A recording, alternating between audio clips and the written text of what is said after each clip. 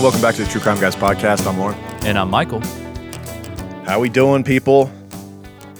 Surviving out there with the COVID crisis still going on? Yeah, the second round of COVID. Don't forget about that. COVID's still going on. Wear your mask. Yeah. People. Yeah. I don't know where to go with it, man. I'm trying so hard to do my part. It's still hard. What do you mean? Just wearing a mask? Because it's not hard to wear a mask. Right. You know, I'm all about it or whatever. But I'm saying, like, just how long do we quarantine for? How long are we not going to live our lives? Because how long is it going to be until we have a vaccine or we have a real answer? How long? It's going to be till after the election, of course. Seriously. Yeah, and also you hear a lot about these tests and how they're fluky. A lot of people are taking them, they'll go positive, and then the next day they'll take another one and it's negative, or vice versa. They take one negative and then the next day it's positive. It's just like, well, that would make sense. But our case this week, we might be coupling this into next week as well, or maybe even beyond. We're going to do like a little mini series on not so lucky Lotto winners. I love this idea. So people that win the lottery. Yeah, I thought it'd be a kind of fun concept. People that win the lottery and within a year they're dead, whether they were murdered or they spend all the money and it didn't bring them the happiness that they had always imagined, and they end up committing suicide. We probably won't focus so much on that side, but more on the murder side. Right. I think the suicide thing probably happens more often than we know, because so many people that play the lottery constantly, at least the people I know that are constantly buying lottery tickets, it's just, you look in the floorboard of their cars, just scratch off after scratch off and shit. Like those people, their life's in shambles, right, and they're hoping for something to change. Yes, and they think that money is going to change everything. Then once they do get it, if they ever get it, they're not equipped to deal with it. They don't know how to manage it. And not only that, they realize that their problems are much deeper. They don't have any self-confidence, or maybe they're just not happy at their job or what they've done with their life, or what their skills, what their talents are, what they contribute. They realize it's nothing other than money. Now it's just money.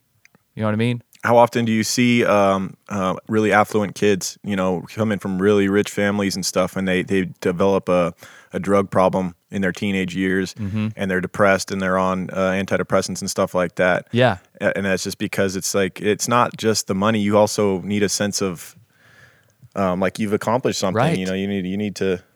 That's truly what makes. I mean, obviously, there's a certain level of money that everyone needs to be happy, because you need to be fed and you need to have shelter and things like that. And you want to feel secure. But beyond that, right. Beyond that, money doesn't go all that far. It's more having a purpose in your life and things like that. Right. When you start buying all these extra extravagant things, your happiness bar starts to drop pretty quick, I think. It spikes your dopamine temporarily, but then but the next day it's like, okay, what next do I have to buy to spike that dopamine again? Exactly. That's what I'm saying. And then it takes more and more to do it. It's like using more and more of a drug.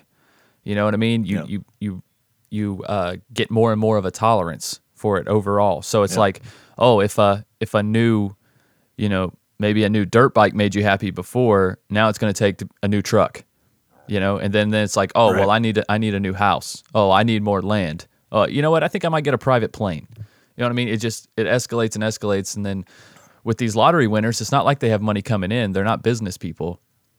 Yeah, most of the time they take the lump sum, right? Take a huge Which is hit, smart, and that gets taxed. You need to take the lump sum, I think, because what if the lottery goes under before you get paid out? You know what I mean? Right. I'm not saying I wouldn't. Right. Because, I mean, most of the time the lump sum should be more than enough to live the rest of your life if you're not completely stupid with that money. Right. But usually the people that win are. Well, because usually the people that win are the type that play the lottery all the time, and that's their ticket. That's their way out of their shitty life. And, yeah. I've bought a couple in my life, and it was mostly when I happen to be traveling through an area, and a lot of times the person that I'm with wants me to get one. I'm like, I'll get one too, whatever. Right. But yeah, the people that go and stand in line and like that's the only way they're ever going to be happy is if they hit that lottery. So that's not a good way to live your life. You can control your own destiny in many ways if you just work hard at things, as opposed to just depending on just a fluky thing happening to make you happy. Yeah, no doubt.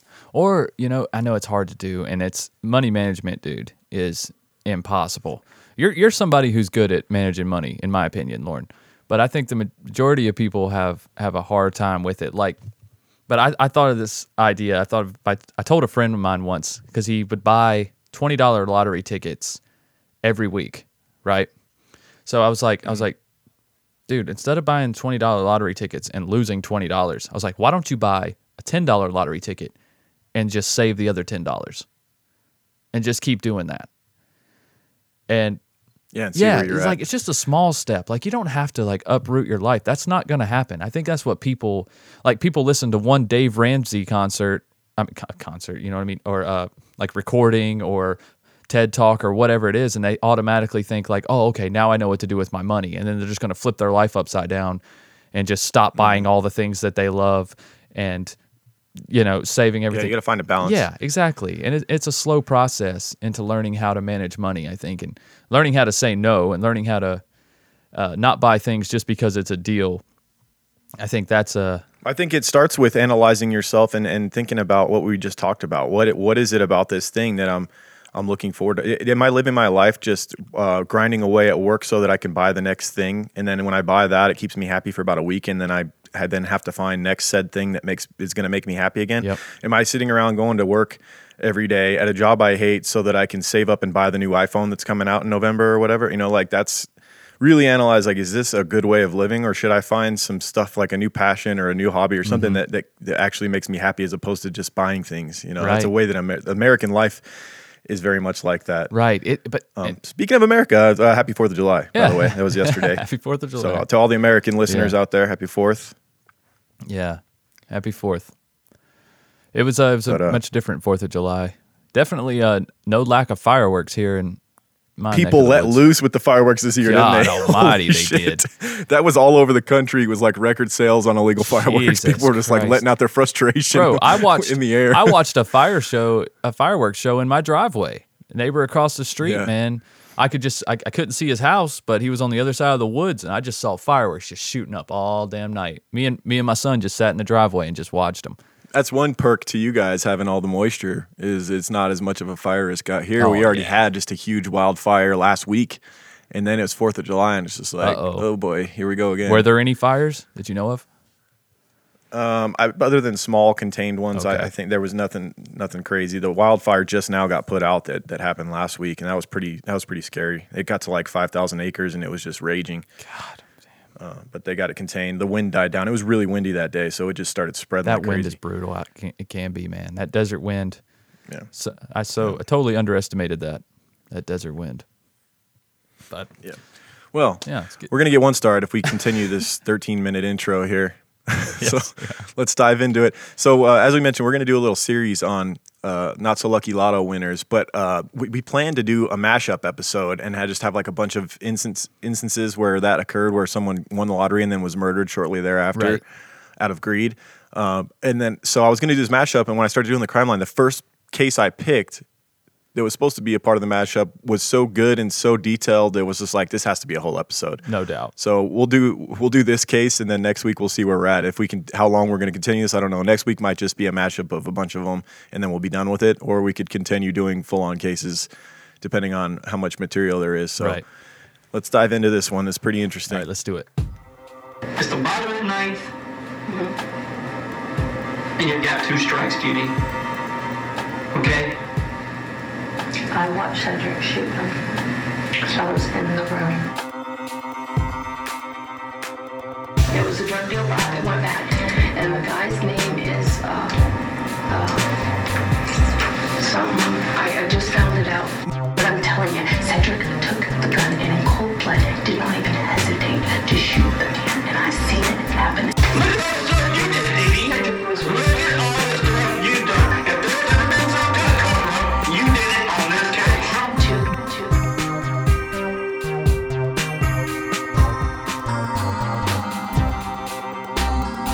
She said my son RJ shot Abraham twice. Abraham was trying to choke me. RJ walked in the room, grabbed my gun, and shot him. He was only protecting me like any son would do.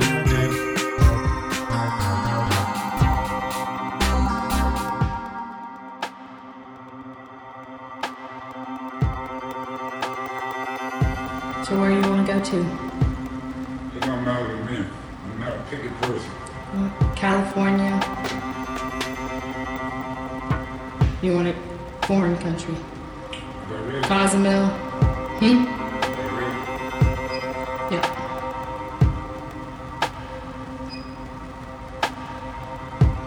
Well, how do you like are you gonna miss your home? Yep, I miss it, but life goes on.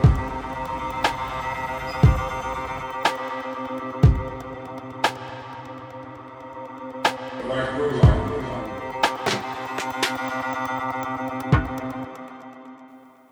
All right, our case this week, episode number 1 of the Not So Lucky Lottery winners, was a guy named Abraham Shakespeare. What a great name, dude.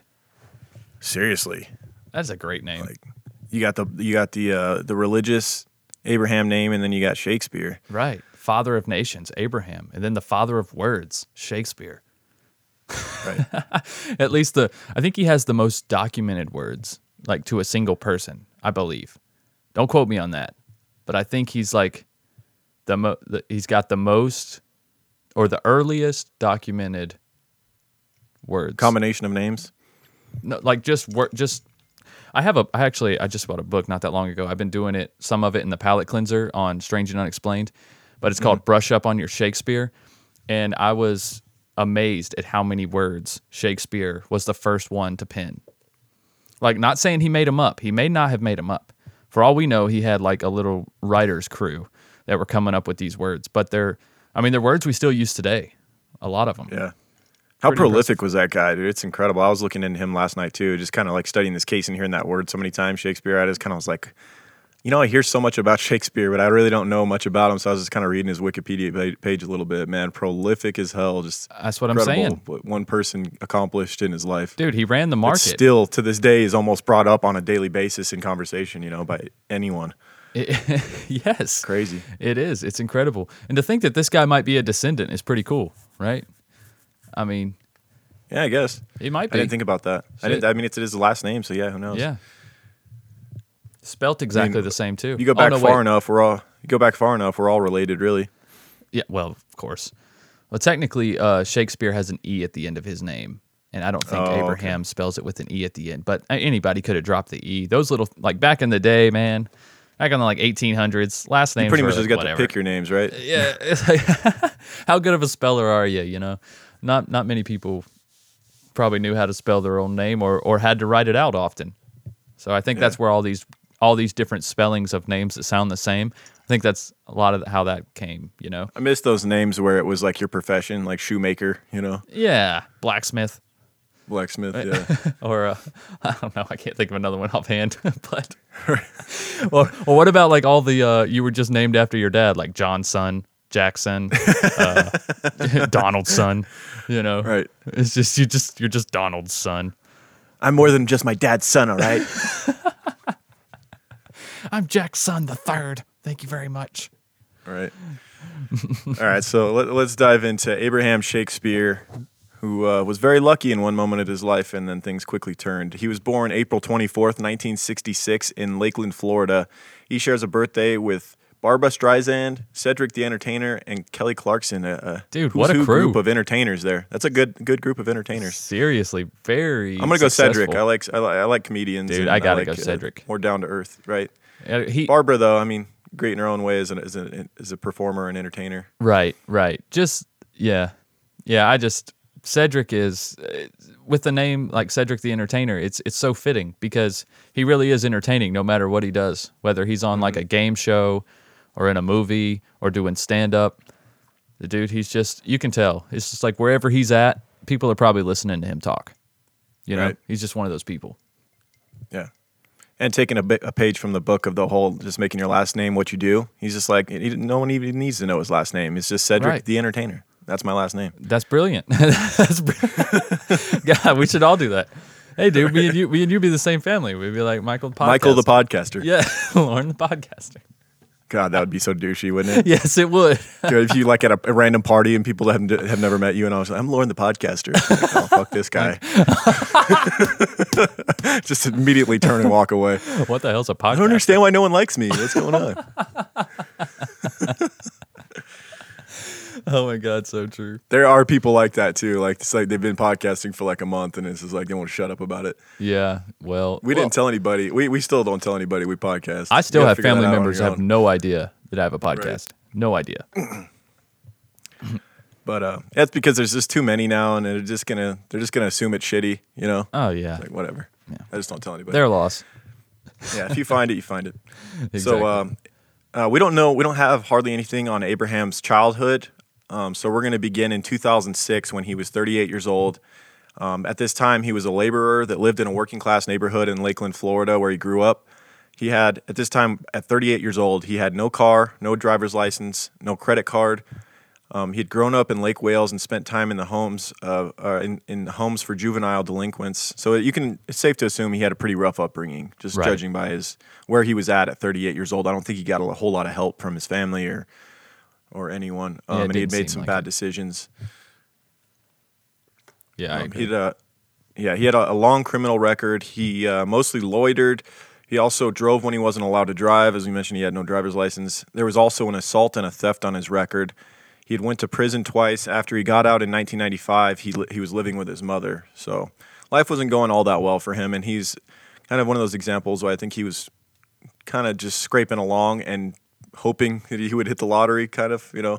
Yeah, that's And what it one of the seemed very, like. very rare, one of the very rare instances where it actually happened. But he also didn't seem like he was incredibly unhappy with his life either.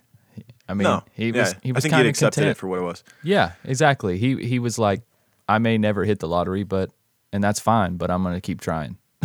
Yeah, because I mean, he was really well liked by people he knew and people he worked for. Right. Very well liked, and he was very, as we see, he becomes very generous after he wins the money too. He's become a good dude. Right. You know, I got that vibe. Is that maybe he'd made some mistakes, but he still had a good heart. Yeah. Well, he knew what it was like to struggle, you know? Yeah. So Oh, he no wanted to doubt. help people out around him. So at this time, he was unloading trucks, washing dishes, and any other day labor that he could find to make a buck, even like sweeping up at a barber shop.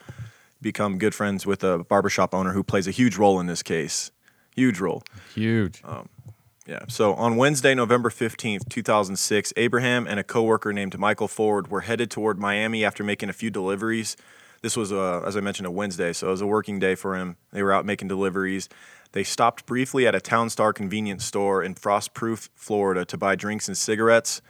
Ford got out of the truck and asked Shakespeare if he wanted a soda. Shakespeare instead asked Ford to buy him 2 lottery tickets. He said that he paid Ford $2 for the tickets out of the $5 he had on him that day. So $2, 2 lotto tickets. Yeah. He only had $5 on him, and he was using almost half of it for the lotto tickets. Right. But he did pay Ford back for the lotto tickets. He paid him on the spot for Right. the lotto tickets, and Ford didn't want to pitch in. There was no agreement on, well, if you win, blah blah blah. Like he paid up front. People have an argument if they buy a lotto ticket for you and you hadn't paid them until after the ticket was bought. They have somewhat of an argument that they stake claim to some of that. Yeah. But you give them the money up front and they buy the tickets for you, and there's no agreement made prior or whatever, that you have no claim to that money unless they want to feel generous enough to give you some just because. And honestly, if there's no agreement beforehand, I still don't think you have any claim. I mean, even if you bought it, I mean, if there, I mean, I don't know. I know there's kind of some blurred lines there. I know there's been stories where people have been waiting in line and then they let someone go in front of them and then they buy the lottery ticket and then they buy the winning ticket. That's happened. Actually, I think that happened. We had a big winner in South Carolina not that long ago, and that is exactly what happened. They even showed the footage on the gas. They showed the gas station footage of the gentleman letting this lady in front of him. It was an older lady. He lets her in front. She buys the exact same type of ticket that he was gonna buy, and she won. He was like, son of a bitch. But I think she ended up. Like she if gave you're him that some lady, money, you you have to, right? Yeah, she gave him some money. I definitely would. I'm not saying I'd give him half, but I'd give him a good chunk of a life-changing amount. Yeah, because he was cool about it. He just went on the news and was like, I can't believe that happened. He's like, I'm happy for her. He's like, I was just trying to do the right thing. And he's like, I'll never be fucking generous again. No one's ever getting in front of me in line again. Right? He's going around slamming doors in people's faces. Fuck you. He don't give a shit anymore. You know what happened last time I held the door? I lost $30 million, you piece of shit. Right. Yeah. I heard a story. I think it was like a Vegas-centric story where this couple were gambling at a casino and they were playing mega bucks. She was kind of standing there watching her husband play mega bucks, and he was betting $3 a hand like you're supposed to, because if you bet any less, you get almost crumbs compared to the full, however many millions it is if you hit megabucks. Right. And so he's betting $3 a hand, and then he has to go to the bathroom. So he tells his wife, keep playing. Just make sure you keep playing $3 a hand. Supposedly she started playing $1 and it hit. And he came back and just like decked her off the seat. Oh my God. Because they won like $100,000 as opposed to like 50 million or whatever it would have been. Oh shit. Yeah, it was a huge difference. I mean, I gamble here and there, and I've hit Royal Flush a couple times, and both times I was playing a quarter, and it's more of a kick to the gut than even getting excited because it's $70 as opposed to $1,000. Right. So, yeah. I mean, that's a big But difference. that being said, I don't know if I would have hit the Royal had I been playing $1.25. I probably would have already been out of money by the time the Royal came. Or I think it lowers your odds the more you're playing too. So they got a system. They got it worked out. Those casinos didn't build themselves. They got built off the backs of people blowing their money. You see how gorgeous those casinos look? Yeah, there's a reason. Yeah. So, but Abraham gives $2 to his coworker who goes in and buys him 2 Lotto tickets. The next day, one of Abraham's tickets hit. It hit the $30 million Lotto. He chose the one-time $17 million payout, which after taxes, he said was about $11 million.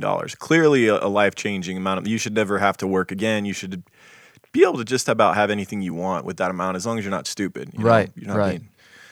Because you could just live off the interest. Even just half of, if you put half of that in an account, you could just live off the interest. Yeah. A very, very good sum of money every year off the interest, and Absolutely. still have a bunch of money to play with. You buy a house cash, which he did. Yeah. You buy a few toys, and then you live off the interest, and you go travel the world and whatever you want to do. That's plenty of money.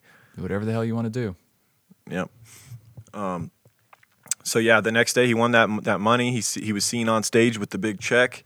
And one of his employees and friends, Greg Smith, the guy that we were kind of briefly mentioned, who owned a barbershop, who Abraham would work for regularly. He would come like daily and clean up the barbershop, sweep up the hair and all that stuff, take out the trash for a little bit of money. Greg Smith, who owned that barbershop, said that, as we mentioned, Abraham would come and clean up, and he said that he saw Abraham help out many people in need with the newfound wealth that he had gotten. So friends and family members were seeing Abraham just immediately, without second thought, doling out money to anybody that would ask. Pretty much, he was very generous because I think he'd known what it was like to struggle. So he couldn't say no to anybody. Exactly. And he doesn't need it. He knows it's just him. He's like, how am I even going to spend all this? Right. It's enough money for a whole lifetime. It's enough money for a few lifetimes. Yeah. Honestly, if, like you said, if spent right and managed right. So he wanted to change some other people's lives around him, which you can't blame him. Yeah, so here's an example. He gave his stepfather $1 million. He gave his 3 stepsisters $250,000 apiece. He paid off $185,000 of a mortgage for a friend. He paid off a $60,000 mortgage for his buddy Greg Smith, who owned the barbershop. That was for Greg Smith's mother's. Her mortgage had gone into default, and Greg came to him and asked if he could help out. And he wanted to pay back. He wanted a loan. He had gone to the bank for a loan, and he couldn't get it because he had bad credit or something. And so all he wanted was a loan, and he was going to pay back Abraham. And so he actually, even though Abraham was willing to he just wrote him a check and gave it to him. Greg's like, I want to draw up papers and make sure that I pay you back for it. Yeah, they got it done right. But that was rare. I'm sure everybody else just kind of took the money. Oh, no doubt. Like, oh, yeah, I'll pay you back, bro. Yeah, sure. Yeah. This verbal agreement is so binding. Yeah. He also paid off a $53,000 mortgage for a man out of the neighborhood who he'd been knowing for years, quote unquote. Amazingly, Abraham, even after becoming a millionaire, would still come to Greg's barbershop and sweep the floors, even picking up pennies and putting them in his pocket. Saying, I love the interview with I'm Greg a millionaire, when he's talking about that. Right. He's like, you better put that penny down, get your ass out of here. Right. He said, yeah, I'm a millionaire, but pennies turn into dollars and dollars turn into millions. Yeah, Greg was great, man. And you can understand that was just a habit that Abraham had, just being thrifty, being conservative in that way, that's just, that was just a way of life. If all it took was picking up 100 of them pennies to get that lotto ticket for $1 to get him $17 million, Hey, there you go. That's one way to look at it. Right. Yeah. But it got to the point with loaning out all this money where he actually told his brother, quote, I'd been better off broke. I thought all of these people were my friends, but then I realized they just want money. Yeah. So, yeah, he's seeing for what it is. And for himself, he would end up buying a house near Lake Wells that had been seen only once, and he rented it to some friends that he'd only met once. So that was just another favor. But he does go on to buy himself a $1.1 million home in a gated community with a 6,500 square foot house on it that included an enclosed pool and two two-car garages. He also bought an F-150 and a 2007 BMW 750i. So went out and bought a brand new F-150 and a Beamer. Nice. But that's pretty Okay. for himself. I mean, that's not over the top. That's not Especially crazy. He's got his bases covered. He's got his stunting car that he's going to take out on the weekends. He's got his truck to work on the property. Got a beautiful home, which is always a good investment, Right. And I'm sure Paid cash for it. And I'm sure the home had some property, Oh, it was a gated community, so it was a neighborhood. But the house was 6,500 square feet. That's insane. It's gorgeous. That's beautiful. Right. Jesus.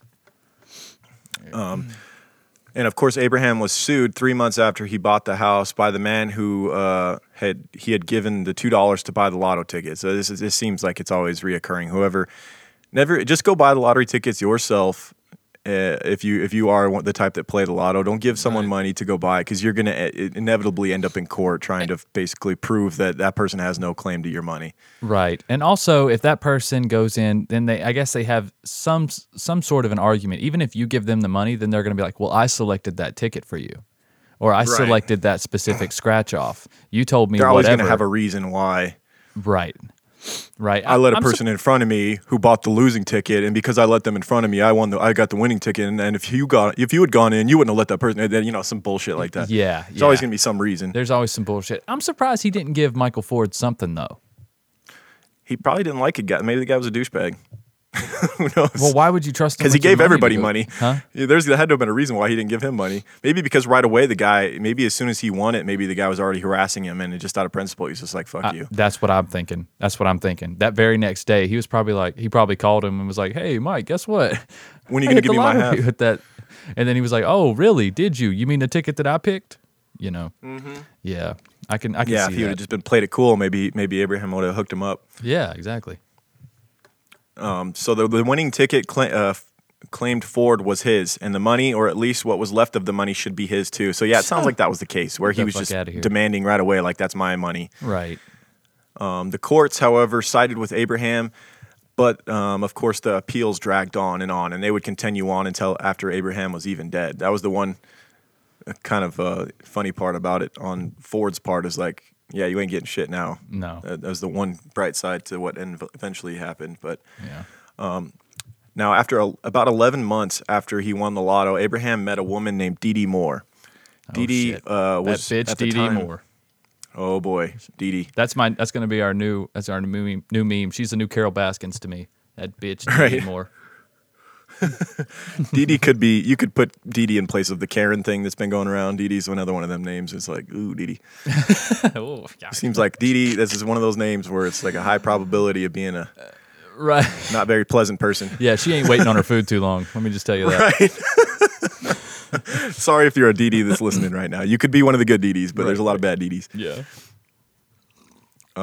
So Dee Dee at the time was running a successful nurse staffing agency in Lakeland, and tells Abraham that she wants to write a book about him and help him manage his money.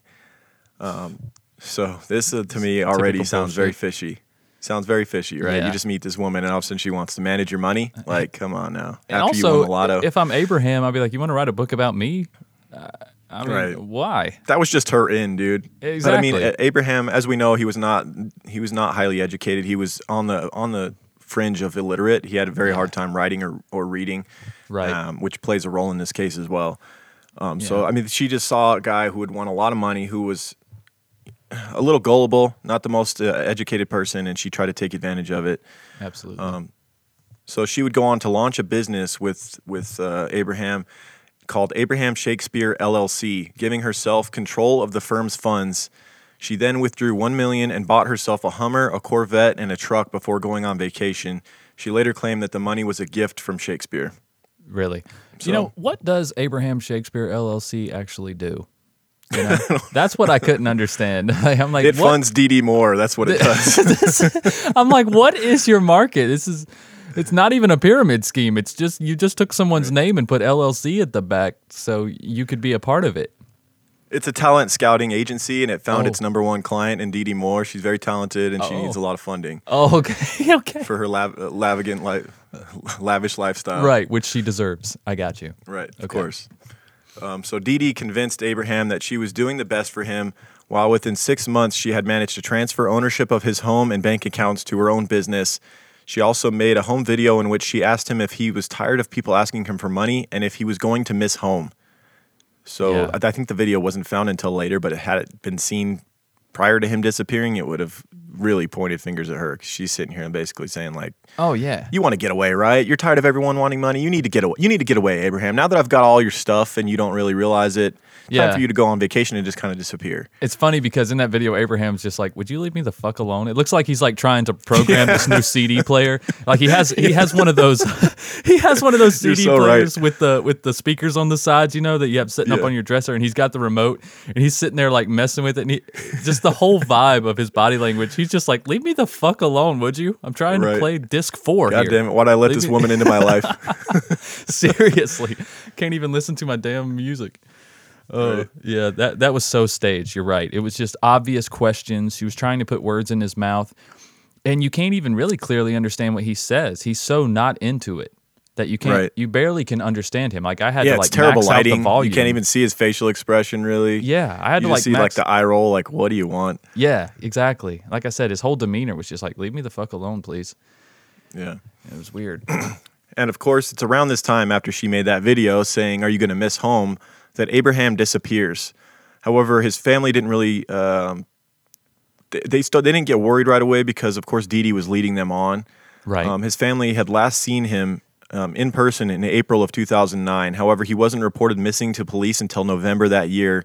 This was because all throughout that year of 2009, Dee Dee had been leading his family and friends on, telling them he was on elaborate vacations. He was here, he was there, he was down in Barbados or Texas or wherever. He was just traveling around, getting away from people that wanted to take his money from him. Meanwhile, she was shaking down everybody that he had lent money to. She's going around and harassing them, saying that he wants his money back. Right. Yeah, and Abraham would never do that. No, He wasn't doing that shit. He didn't care. he might have been annoyed, but he wasn't the type to go, shake them down. He still had plenty of money. You know, it's funny. And maybe he just would have gotten a little bit more careful about who he gave money to because it was dwindling fast. Yeah, maybe. But you know what? When you listen to like Greg, his actual friend that owned the barbershop, when you hear him talk about it, he's like, Abraham gave this money here. Abraham gave it here. Yeah. Gave it here. And then you don't even realize, you didn't even start learning that all this was quote unquote loaned until Dee Dee got into it. Right. It's almost like Dee Dee told him like, whoa, why don't you just give these people loans and we'll keep track of all this. Now, who did you give this money to and how much? Whereas before, he was like, I still got millions left. Like, at least that's the vibe it seemed like from Greg. It seemed like he was giving the money away. I mean, Greg wouldn't take the money. He wanted to do a loan, but it seemed like everybody else he was just giving it to because most of them were family members. His mom, his stepdad, his brother, his sister. He's not loaning that kind of money to them. I mean, No. let's be realistic. It would take them their whole life to pay back millions of dollars. Come on, dude. She's Right. not. That's when I started getting, real skeptical about this whole Dee Dee thing as I'm learning the story. I mean, Right. I knew what happened, obviously, but it's Right. just the first time you hear, if you watch the documentary, like the Crime Watch documentary, the first time you hear anything about being loaned or loaned money is after Dee Dee enters the picture. I think honestly, once he got his house and he was paid for, and he got a couple cars that he bought cash, I think he was content, and he probably wouldn't have spent much money other than, and he'd already Listen, kind of given yeah. his closest family members and friends. I think he would have lived on whatever few million he had left and hardly spent any of it. I really Listen, do. I the think man- he He was he's a simple prepared- man. Yeah, he was prepared to live the rest of his life sweeping the floor of a barbershop and just having a Yeah. good time with his friends. He was content. Yep. He wouldn't still go to the barbershop and work and see people and pick up pennies if you weren't content. You know what I'm saying? Like he was cool. That's a good point. Like the fact that he was still going to that barbershop and sweeping up tells you everything you need to know. Yeah. He didn't drive by with his middle finger out the beamer to Greg Smith, like driving by the barbershop like fuck you. Like, Right, exactly. he still liked his lifestyle. He didn't have to grind for every penny, and he had a beautiful home to go to. And as we all know, work is so much easier to do when you don't have to do it. Right, when you It don't have is. to be there. You don't have to. It's so much easier.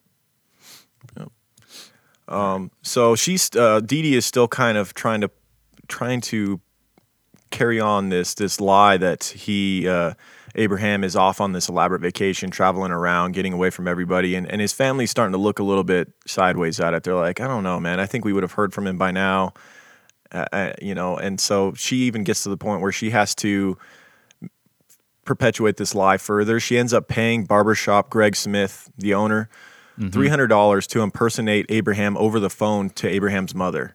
Right. She goes to Greg Smith and asks him to hey, can you make a phone call for me? Call Abraham's mother and just kind of say I'm okay. And he's like, what do you mean say I'm okay? Yeah, like, at first he's she not means okay like with as this. Abraham. Yeah. Yeah. At first he's not okay with this. Then she's like, I'll give you $300. He's like, well, where's the phone?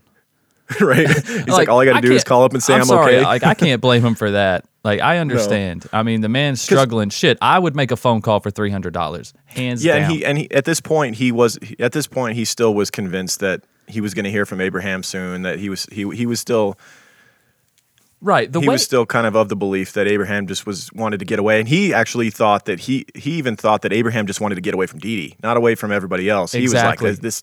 He wants to get away from this bitch. Yeah, So exactly. I can and see why he would run away. Right, and he thought that worst case scenario, Abraham just doesn't want to be heard from, and I'm just going to give his mom some comfort into knowing that he's okay. And of course, you never jump to the fact that somebody's going to kill somebody. You know what I mean? Right. Like, you just don't jump to that right away. Even if it is someone you're not so close to, like Dee Dee, but you just don't think that your friend, a friend of many years, is just going to disappear like this. You just don't. Right. I don't think that was in his mind at this point. Yeah. So the stage for this phony phone call was actually pretty brilliant on Dee Dee's part. She takes Abraham's mother to a restaurant, a very loud and crowded restaurant, intentionally, just to kind of make the phone call. Because, I mean, she knows that you have to convince a mother that some guy that she doesn't know is her son. Yeah, good luck. Even over the phone, mothers, they know. They know Yeah. know the cadence of their child's voice. They know the exact tone of their son's voice. So, they go to this restaurant, and Dee Dee tells Greg to go ahead and call. And as the call's coming through, Dee Dee's like, that could be your son. That could be your son. Answer it. And so she answers, and it's Greg, and he's saying, hey, mama. And she's like, who's this? Right away, she's skeptical. Right away. She ain't buying that shit. Yeah, so Greg actually had to go as far as to say that he had a cold, and that he would be home soon, and that everything was fine. He was going to be home soon. And so the mother finally kind of bought into it. I think she just wanted to believe it, She did. And she still may not have, but Right. the old classic, it's a cold thing. Because they saw each other all the time, too. It's not like they lived in different states and she hadn't heard from him in a while. Like, she lived in Florida, too. I mean, he came by all the time. I think he lived with her. I mean, he lived at her house before winning the Lotto. Oh, shit, did he? Because, I mean... Yeah, remember he had no driver's license. He had nothing. I mean, he that's had right. He did $5 live with in her. his pocket. He had no driver's. He was living with his mom following those 2 stints in prison. Yeah, So- she wasn't fooled by that. I mean, even with all the commotion, she might have had the benefit of. She might have given the benefit of the doubt, but I don't think she was convinced. Like you said, it's hard to convince a mother that someone is their child when they ain't. A mother's gonna know. Yeah. And so, following making that fake phone call, Greg became more concerned. Maybe he started thinking like, this is just weird. She asks me to make this phone call, and he starts really thinking on it. So he actually calls Abraham and leaves a voicemail saying, hey man, I want to hear from you. Give me a call. He almost immediately gets a text back, which said, quote, I'll call you in a little while. Uh-oh. He knew right away this couldn't be his friend, who was known by just about everyone he knew to be, as we said, on the fringe of illiterate. He wouldn't have been able to write even that cohesive of just a one sentence. Right. I'll call you in a little while. That just didn't sound like Abraham to him. Right. Abraham more likely would have called back because he has a hard time writing and reading. So Abraham's was the guy that when you texted him, he would call you immediately. Be like, son of a bitch. yeah, No, I'm just kidding. right. That's what My what mom millennials will hate. do you one better. She'll text back, and then immediately you get the text, and then the call comes through, and it's just like, what was the point of the text? Yeah. She says the exact thing she just texted back. It's Yeah. like, I don't understand what this is about. She just wants to talk a little further. You need further clarification, but she doesn't feel like texting. Yeah. Right. I know. It's hilarious. So, also by the time the phony phone call was made, Police had already been made aware of Abraham's disappearance and were tracking Dee Dee. They witnessed the payment of $300 to Greg Smith for that fake phone call. So she pays him the $300 out in public. You know, they had been in separate locations, Dee Dee being with Abraham's mother at the restaurant. So the next day, I think they met up outdoors somewhere, and the cops were actually tracking Dee Dee at this point. So they see her give him $300, and now they're thinking that this is some kind of a. They're probably thinking Greg Smith was paid by her to kill Abraham at this point. Of course, they're gonna arrest. They're gonna arrest the black barber. Of course they are. Yeah, it's like who was paid $300. As soon as they witness her with the black guy, they're like, "Oh, arrest that guy." Let's right. Yeah, so they go ahead and they go ahead and arrest Greg Smith. However, when they get him, they sit him down. Just everything about him is saying that he's telling the truth. He's not nervous. He's just kind of like, I don't. He's got nothing to hide. Yeah, he tells them that he didn't have anything to do with his friend's disappearance, but they ask him if he's willing to help to avoid any legal repercussions because he's now been involved in covering up a potential murder, whether he was aware of it or not, by making that phone call. Right. They say, okay, well, you can either go down for some whatever charges we can muster up against you, or you can help us. And Greg, being from the streets, owning a barbershop, he wasn't the type to rat on anybody. Yeah. He did not want to help the police. Yeah, but he knew Abraham to be such a good guy that he was just like, and if he's told that potentially Dee Dee killed his good friend, then she deserves to go down, right. and also Abraham deserves justice. He wanted to help just to kind of. Well, Abraham just gave him $63,000. Yeah, he deserves some justice. I mean, damn. Right. He basically saved his Greg's mother's house.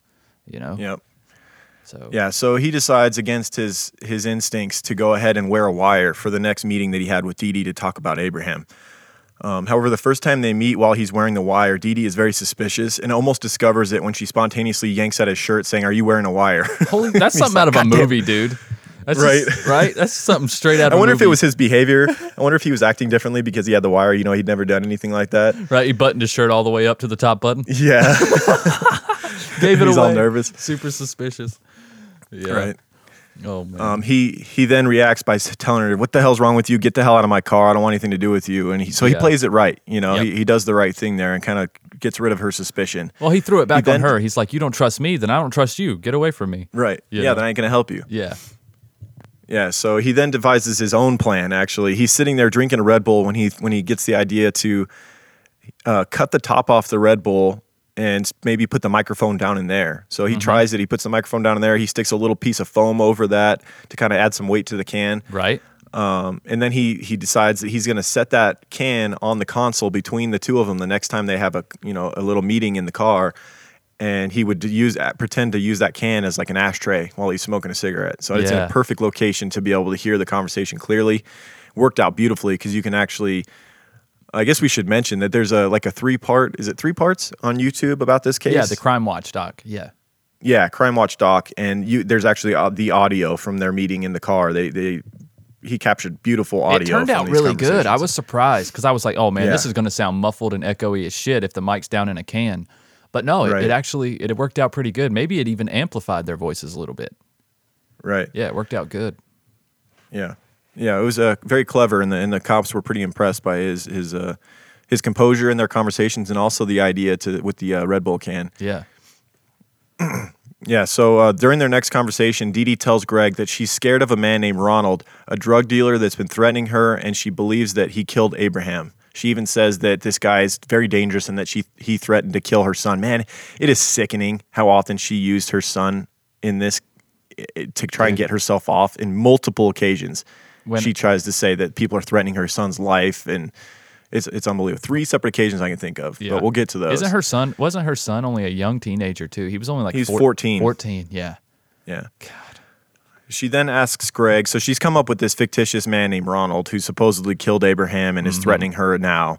Right. Why he would kill Abraham and why he's now threatening her and everything is beyond me, but she then asks Greg if he knew someone who would be willing to take the fall for Abraham's murder. So it's like, okay, this guy's threatening me. He killed Abraham, and now I need someone to pretend they killed Abraham and take the fall for it. Why? Yeah. So you could protect this Ronald character? Why wouldn't you just go to the police and say Ronald killed him? Yeah, why are we You know, finding I don't somebody understand. to pretend when you already know who killed it? She's so tripping, dude. I don't understand. She was panicking. She did not think this through Yeah. at all. No. Greg said he knew a guy that was about to be spending many years in prison who would take the fall for the right price. The man was, of course, an undercover police officer. The police were like, "Hell yeah, we'll just This bring was up so an officer." easy. This was got to be one of the easiest things they've ever done, man. It was probably fun for them at this point. It was. It was. The man came along on the next meeting and sat in the back seat of the car and told Dee Dee that he wanted $50K to take the rap for Abraham's murder. He told her that he would need the murder weapon and the location of the body, of course, if he Right. needed evidence. If I mean, he was that going to makes take the sense, fall for this right? murder, he needs to know where the body is because he killed him apparently, and he Right. needs the gun. Amazingly, she agrees. She decides that at the next meeting, she's going to bring them the gun that or whoever Ronald used to kill Abraham. Ronald. Mm-hmm. She brings the gun that she used, as we know, Yeah. to kill Abraham, which was a hammerless Smith & Wesson snub-nose .38 special with That's a laser. That's a badass gun, though. To be honest, It was actually, I yeah, love a those pretty little sick gun. snub-nose revolvers. Yeah, and police found records of Dee Dee having purchased that gun at a local gun shop, and also found out that she'd been taking training and taking it to the gun range to shoot the gun as well. So they've got her dead to rights Dead. already, and now she's about to make it even worse by showing Greg where the body is as well. Dee Dee then takes Greg to a property she owns in Plant City, Florida, and shows him a recently poured slab of concrete where she says Abraham is underneath. And it's just a random slab of concrete too. It's not like out in front of a Right. building. It's not It's like near your driveway. It's just in the backyard. It's just Yeah, like, it's literally just like a lot. Like it's a piece of property she owns. I don't even think there's a house on it, right? It's just kind of like shrubs and shit. It's like Yeah. unfinished land. Yeah. And then there's this random slab of concrete in the middle of the fucking thing that she Actually- paid to have poured. And I think there was a house on it. I think, but it was was there? nothing extravagant. It was just like a small, Okay. like split level house. You know, like they were built in the 70s. They were, But the slab was like yeah. out in the middle of the yard, like Yeah. in a place that made no sense. yeah, it did. It made no sense. She had like a swing set on it and some shit or something. Yeah. Yeah, it was weird.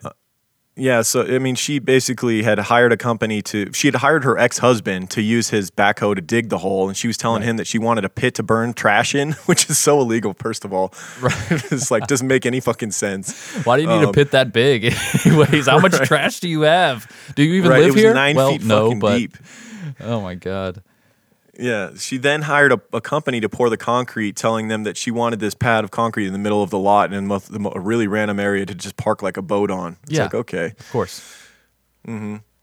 So when after she had taken Greg there to show where this pad of concrete where the body was, the police, that's all they needed. They got a search warrant the next day and got to digging with their heavy equipment, and they dug up the hole, and 9 feet down was the body of Abraham. He'd been shot multiple times in the chest and stomach. Yeah. Dee Dee was then subsequently charged with murder, and that's where her elaborate lying just gets even worse. She tried to say that she had nothing to do with it, that it was this Ronald character, but when they confronted her on Ronald and they said, dude, come on, Ronald doesn't exist and you know it, she then broke down and tried to say that her 14-year-old son, here's where she uses him again. First, earlier she said that her 14-year-old son was being threatened by this Ronald character, that Ronald said he was going to kill her son, and now she's saying that her 14-year-old son was the one that killed Abraham in her office. Her 14-year-old son shot shot Abraham. She was saying that Abraham tried to attack her, and then her son came in and shot him. was protecting her. Yeah. Yeah. Yeah, whatever. She's so Right. full of shit, man. Yeah, and then after she gives up on that story, she tries to say that the police framed her and that the police were threatening to kill her son and that she was gonna find his chopped up body on her doorstep. This is how sick this woman is. She's used her son 3 times, her teenage son, as a means to try and get off for killing a man. Unbelievable. That's heartless, man. That's heart. Any person, any mother that would throw their child under the bus, that's everything you need to know about why this woman did this or how she she's- could have done it. That's everything you need to know right there. Yeah, she's just a selfish, compulsive liar. She's a sociopath. She was interviewed. They went and interviewed her. Crime Watch. They went and interviewed her in God. prison. That got and you nowhere. could just see the.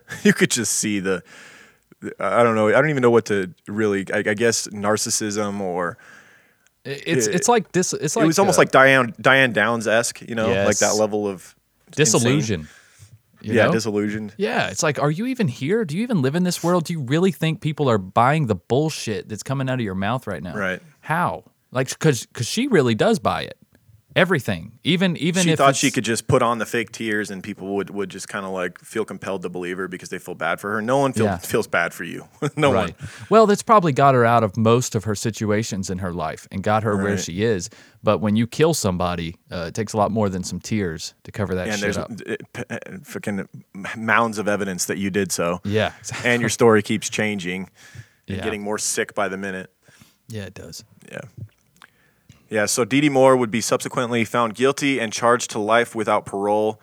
And then, strangely, in 2017, 42-year-old Antoinette Andrews, Abraham's ex-girlfriend and mother of one of his children, became a lottery winner herself after a $20 Monopoly scratch-off ticket won her $1 million. She said, quote, "I'm a little scared. It doesn't seem real still." And so, of course, she was scared because she saw what happened with her ex and her baby daddy that he'd been killed by a greedy person after he won the lottery, and now she's got to deal with the same thing. So, yeah. Well, hopefully she learned from his mistakes and put that shit away and didn't trust nobody else. You know what I'm saying? yeah. Because money changes people, man. Even people close to you. It does. Yeah. Yeah, and here's some good that came out of it. The courts had decided that Moses Shakespeare, who was Abraham's son, would get $1 million of his father's earnings once he turned 18 to make up for lost child support and also just kind of give him a nice fund to get his life started. I love the biblical names, man. He went with Moses for the son. That's pretty cool. Right, it's Abraham and Moses. That's kind of cool. Shakespeare's. Yeah. Their names are so legendary names. timeless. Some timeless names right there. Right. Those are pretty cool. Yeah, so that about does it for part one of the Not So Lucky Lotto winner series that we're doing. We'll see how long it goes. It could just be next week. It could, do a mashup and be done with it, or we could carry it on. Tell us what you guys think, if you like this concept, if you want us to keep going with it, or... I mean, if the cases are this in-depth and this interesting, man, right? I we like could keep these. it going then, but... Yeah, I So. love this Abraham case. I can't believe I hadn't heard about this, but this was interesting. This is a great idea, by the way, man. Props. Thank It's a you. Great idea. I don't know, just kind of... I don't know where it came from. Sometimes it just happens. That's I'm just brilliant like that. That sounded so douchey what I just spark said. of I don't know. inspiration. Sometimes, brilliant ideas, they just pop in my head. Well, I know that sounds douchey, but that's literally how ideas work. I mean, I know, right? It's just being it's weird. specific. It's like literally, I got Yeah, this sometimes idea. you just pop up out of bed at night and you're just like, whoa. Dude, Give me a notepad. Yeah, that's one habit I have gotten into in my life. When I have a creative idea, I jot Write that it shit down. down. I put it in my notes 'cause in it'll my be gone. phone, or I write it down somewhere, or I tell somebody about it, or something, some way of documenting it so I can come back to that idea later, because I've lost so many ideas. There's been times I'll be falling asleep and I'm like, oh my God, that's a great idea. I'm going to do a segment on that for this show or for True Crime Guys or whatever. And I'll wake up and be like, totally forgot what I was going to do. And it was like a no-brainer that night before, it was just Right. like, oh, this is going to be great. And that's how I'll do it. And then I'll fall asleep. It's gone, man. You gotta write those ideas down, because inspiration it's scarce sometimes, very scarce. Got to capture it. Just like, what else you got to capture? What's that? You got to capture that bad BO in your pits with some, oh my God. Oh, you got to capture it, man. Keep it in there, and then let the good stuff Yeah. out, right? Yeah. Oh My Gaia. Oh My Gaia is an innovative, all-natural deodorant, fragrance, and beard oil company specializing in paraben and aluminum-free products. Their innovative line of deodorants inhibit the growth of odor-causing bacteria while maintaining effectiveness. At Oh My Gaia, they use only all-natural, paraben, and aluminum-free organic ingredients. I'm rocking some Egyptian musk today, man. I'm really back on the Egyptian musk chain. As if you guys haven't noticed. Been wearing that quite a bit. There's tons. What are you wearing I don't know that today, I've Lauren? tried that one. I don't know that I've tried that one. Oh man, I love it, dude. That's one of my favorites. You know what? Today, I actually stole some of my wife's pear to give it a try. Oh, Delicious. what do you think? Awesome. It's very unisex. It just smells like, pear. Pear's Yeah. not necessarily feminine or masculine. It's kind of... Right. Everybody it likes just smells pears. good. Yeah. Yeah. Pears are great. And there's tons of other scents too, guys. Vanilla, cherry almond, sandalwood, lavender, lemongrass, coconut, dreamsicle, leather, lumberjack, honeysuckle, fireside. And then we have our very own scent called True Crime Pine. And also pear, as Lauren's just suggested. But Yeah, True and we just Crime gave away Pine- 3 jars of in the last Yes, 3 weeks. So that's right. And Hopefully you guys that are getting those very soon, if you haven't already gotten them, post and tell us what you think. Yeah, I think some people probably already have. But we have our very own scent called True Crime Pine. It's also a unisex scent. Very cool. Has our old mugshot logo on it, which the mugshot logo is no more, if you haven't noticed. Oh, yeah. We haven't really talked about on the show yet that we got a new logo. I'm sure you're looking at it right now as you listen to the show. Yeah. That was brought upon by a listener who told us that our last logo with the headshots, when one of us, I think it was me, appeared to look eerily similar to Chris Watts, and I was like, nah, we can't have that. We got to change it. Yeah. I'm not a kid killer. I'm sorry. Yeah, we got to swap that up. It was time anyways. We've had it for a while. It was time for an update, and but I'm pretty happy with it. I think it captures our seriousness with also a little bit of tongue-in-cheek humor there. Which kind of represents and it catches the eye. That's really what a good logo has to do. It has to be vibrant and really, when you're scrolling through the endless stream of podcasts that are available out there, you kind of stick out a little bit. And I think we captured that with this logo. And a fun little story there. That is the Nevada desert in the background of that logo. That is a picture I actually took. So that is that's the real deal right there. But back to Oh My Gaia real quick. We got a little track. Sorry, Wendy. We're getting back to your ad now, though. Because you guys are True Crime Guys listeners, you can use the word Creeper, CREEPER, and you can get 15% off your order at shop_ohmygaia on Instagram or ohmygaia.com. And that's OHMYGAIA.com. Guys, you won't regret it. It's the best natural deodorant out there, honestly, for the money. For the packaging, for the selection choices. There's also have beard oil and scented oil as well for the ladies. But most importantly, for the quality of the product itself, it feels so good in your pits. It smells good, and it feels light. It feels clean. It's all natural. It doesn't stain your clothes. You know what I mean? It's not a white streak running down your ribs if you're sweating. You know what I'm saying? It's quality stuff, man. Yeah, you put it in, you forget it's there, and then all of a sudden you're like, "Why do I smell good when I sweat?" Wow, I smell amazing. Oh my Gaia! All right, well, let's get to some people that took the time to go rate and review the show on iTunes since last week. I want to thank Lila822, said that we help her on her long commute to work and back. 5 stars, thank you. Erica Page said, "Love you guys. Just found you recently, starting from the beginning. You guys are great. Thank you." Prince of Pancakes in the U.S. said 5-star men. This is the one that that gave us 1 star accidentally last week, I believe. Oh yeah. And they went and fixed it. They apologized, and I was like, "Dude, it's all good. That was one of the best reviews we've ever had. It just was unfortunate that it was 1 star." So they went and fixed that. Oh, that's the one that captured like everything about our. They captured like every inside joke we have in our show in like one review. Right. That was awesome. I believe that was the one. Yeah. It says, "If you love true crime, murder, music, speculation, off-topic banter, slightly twisted humor, cult crap, mispronounced city names, bad accents, Bill Burr impressions." Yep, that's us. You nailed it. Yeah, and Oh My Gaia. Also, they also said order some Oh My Gaia too. There you go. Perfect review right there. Then I want to thank Audrey in OK. So Audrey in Oklahoma. Said love y'all, 5 stars. Also love the music, especially the outro. Oh, thank you, Audrey. It's okay if you clicked on us because you thought we was True Crime Garage. Yeah, it's okay. It's fine. Yeah. Stick around. I want to say thank you to NorCal Portuguese. Huge fan. About 6 months ago, I was looking for a new True Crime podcast to listen to my 3-hour commute home. Jesus, I thought I had a long commute, like 45 minutes home. 3-hour commute home? 3 hours. That's brutal. Ooh, Jesus. Is that every day, I wonder? Is that every day? I hope not. That's 6 hours on the road plus your 8-hour workday? No. That's rough. That's rough. Also, Brian and Andy in the U.S. said, awesome. Look forward to the episodes every week. Hilarious and great. 5 stars. Thank you. Miss Marshy P said, better than awesome show. 5 stars. Thank you. 67M for BTS said 5 stars, not for the show, not the accents. This one was kind of cool. They said, just started listening and already hooked. Thanks for giving me another true crime podcast to listen to. I've been sharing with my friends and roommates. A majority of us are actual criminal justice majors with some in forensic science, and it's dope to have something that's informative but not. Oh, no, I got to click on it because it's too long. Oh, gosh. But not too serious. Also, one of our professors plays True Crime Podcast every Friday, and a class of 45 listened to your Eric Smith episode via Zoom, and they loved it. What the hell? Oh, wow. You know, that's one area of our show where I always get a little bit insecure where I'm like, I don't know.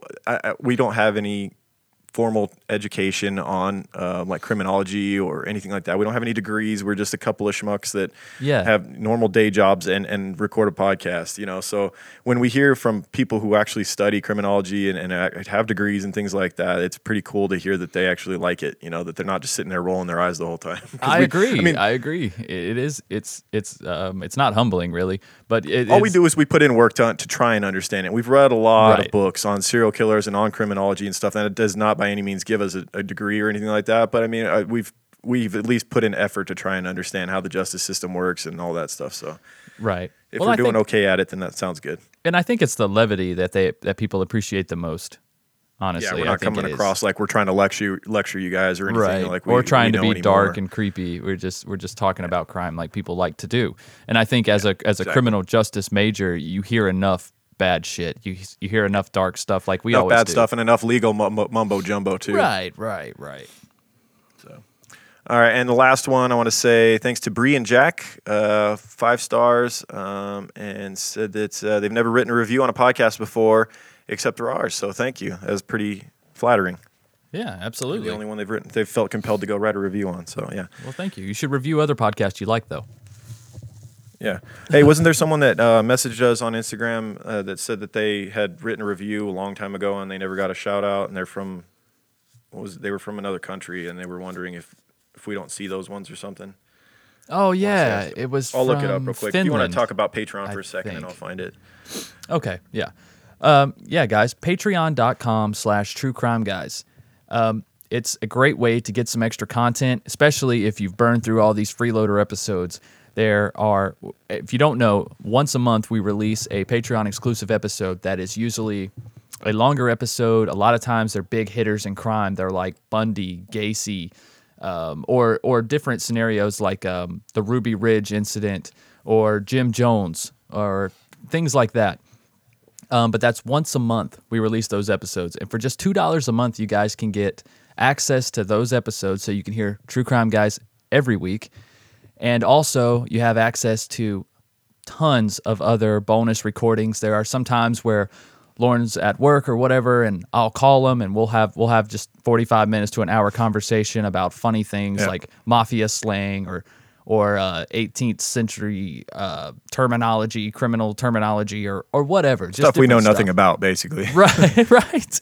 And it's just a fun conversation, a way to shoot the shit, give you guys some behind the scenes. Yep. And but yeah. Also, you get what 35 episodes of Michael's former show, Higher Thoughts, where he used to just kind of sit around and just talk and like answer listener stuff. And also we had go ahead, Higher Thoughts. Sorry. Oh, I was going to say with Higher Thoughts, we had Esther Ludlow on an episode from Once Upon a Crime. Lauren, me and Lauren have been on at least a couple episodes. A couple episodes, I think. Yeah. And then there's been some. I called some friends from back home when I was living in Vegas. There's people on there. My wife is on there a lot. We have a lot of conversations. Higher Thoughts is a great palate cleanser if you're looking for something to kind of take your mind off true crime, or just to get to know us a little bit better, or just to hear some different things. I do a lot of different musical things on there as well, or I did. But yeah, so that's. Yeah, you get like 35 episodes, 35 like start to episodes. finish. The whole Higher Thoughts series is part of our Patreon. For $2 a month, you get access to that. There's also been a few occurrences where we've actually had conversations with patron members and listeners of the show. Yes. There's a few of those recordings. There's so much crap. There's like 130 or plus audio recordings on Patreon. You get access to all that for $2 a month. Yep. And if you want to go $5, you get the very prestigious gold Creep Van sticker, which a select few people in the world have. So that gets you access to that. Only way to get it. The only way to get it is $5 patron. That's right. Yep. Even if you offered us $500, we would say no. You have to become a $5 patron, and then we'll send you a gold sticker. There's no way to get it other than no other way to patron. get it. We got to hold to those. Yep. We got to hold to those limits. Yep. Sorry, but yeah. So that's the True Crime Guys productions there as far as that goes. And then if you are a patron and you're already caught up on all that stuff and that's still not enough for you, we have a whole nother show that we started about, 14 weeks ago now, called Strange and Unexplained. The new episode just released this past Monday, and it was on a little town in Kentucky called Bardstown. If you haven't checked this out, you should check out Google Bardstown Murders. and go down. There's also a great that podcast wormhole. series that was done on it as well. Yes, I mentioned that in called the show. Bardstown. Yeah, I mentioned that in the episode. Very strange. It was recommended by 3 or 4 different listeners, so I had to do it on Strange and Unexplained. But yeah, so if you guys get caught up on True Crime Guys and you want to support some of our other work, we have Strange and Unexplained. Like I said, it's a new show. It focuses more on unsolved, missing persons, things like that. But there's also a Patreon for that as well. It's patreon.com/S&U podcast. But we'd appreciate you guys if you at least check it out on the free platform, leave a review, tell your friends. We appreciate it, guys. That's the best way to spread the word for the show. Tell your friends, downloads, subscribes. That's how we grow this thing. If you guys want to unsubscribe and then resubscribe, that might be the best way. Frankly, if we're trying it seems like it, right? to climb the charts, that's apparently what has to happen. Maybe we try and experiment to try and cheat the system. You guys unsubscribe and then resubscribe when you listen to this real quick and see what happens. See if we shoot to the top of the charts, because that's apparently how the charts work, is by off of subscriptions in a day or some shit. Maybe for one day we'll be kings. Yeah, exactly. But it only takes a few days up there, and you kind of can start getting that snowball effect, with new listeners. True. More people will find it because it's high on the list. Because it's up there. That's right. Yeah.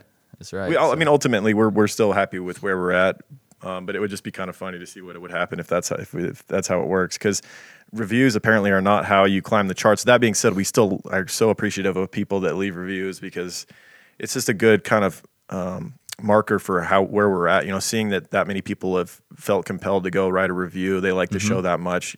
Over 1,600 people now. Or hated the show that much. Right. Yeah.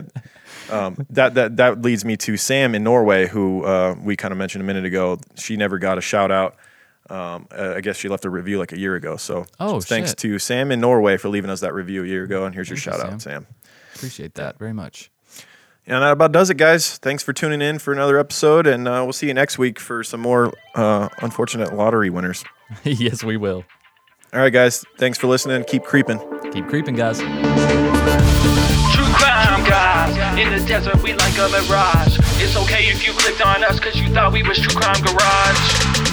Now we ain't mad at you, sit down, let us talk at you. I'm talking to the creeper army, we out here making murder, get murder. True crime guys, in the desert we like a mirage. It's okay if you clicked on us cause you thought we was True Crime Garage. Now we ain't mad at you, sit down, let us talk at you. I'm talking to the creeper army, we out here making murder charming.